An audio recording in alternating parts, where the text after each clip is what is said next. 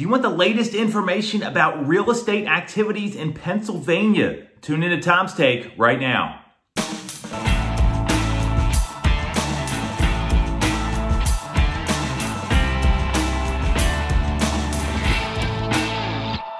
definitely going to want to watch this one.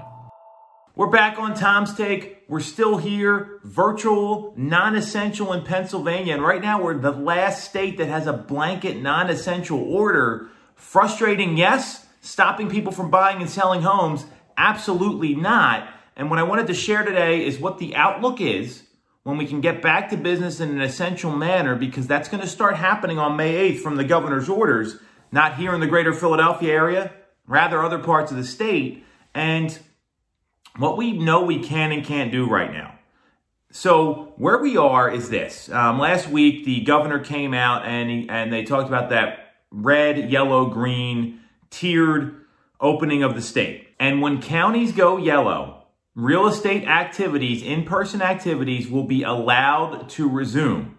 Now, that doesn't mean that you can just do whatever you want. There's some guidelines. You have to follow personal protection equipment rules, masks, gloves, booties, and do things based on the CDC guidelines, which makes a lot of sense. So not any question about that. That obviously is a safety first concern. I'm in total agreement.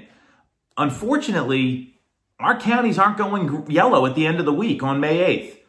The rollout plan from the governor and from the Department of the Health is that most of the counties, the 24 counties that are going to yellow, are in Northwest Pennsylvania and North Central Pennsylvania. So that doesn't include Chester, Delaware, Montgomery, Philadelphia, even Berks and Bucks, the areas that we serve.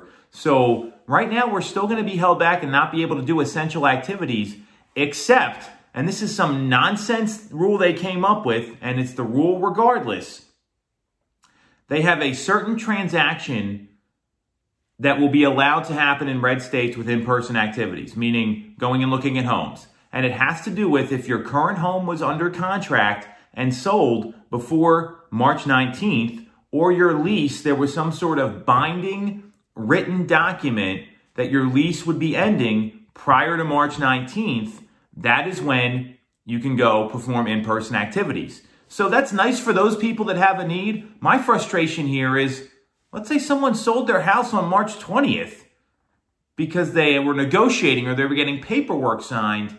Well, that person's out of luck. That is an arbitrary date. The only reason they picked it is because that's when the closure order went into place. It's an arbitrary date. It doesn't give people an equal, fair shake at going out and finding a new home to meet the basic need of shelter. So to me, another misstep by the governor, by the governor's office in how to turn real estate back on. And obviously, if you've been watching the show, you've been following me, we've been lobbying for them to make real estate essential. There continues to be a lot of pressure. There's now 2 bipartisan bills in play to make real estate essential in Pennsylvania.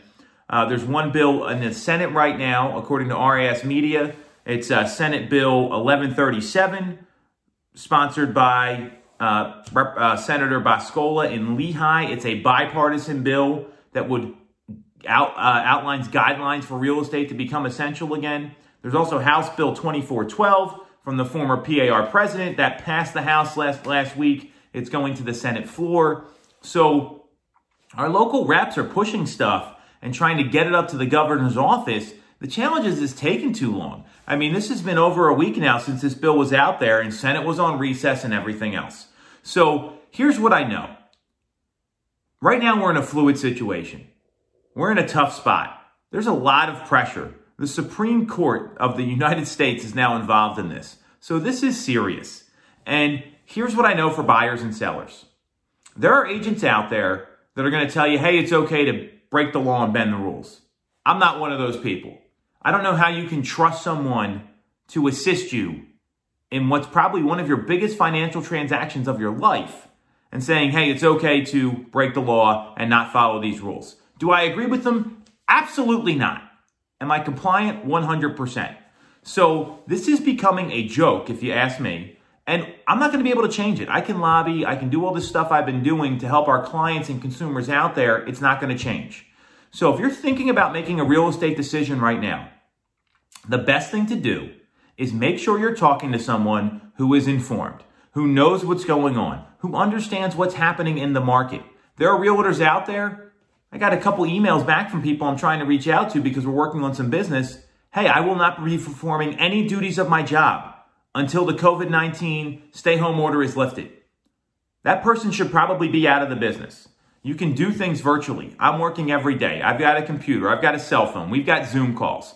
You've got to find an agent who knows what's going on, who can practice real estate safely in compliance with the state laws right now and give you the right advice.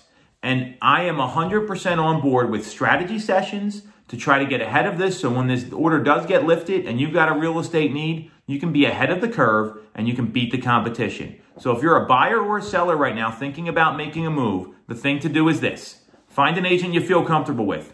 Interview them over a Zoom call. Make sure that they are in line with your goals and your needs, and they're going to fiercely represent you and give you the right advice to navigate this challenging market. If you got any questions, you know where to reach me. I'll keep you guys updated. Hopefully we get some good news here soon. And as always, thanks for watching.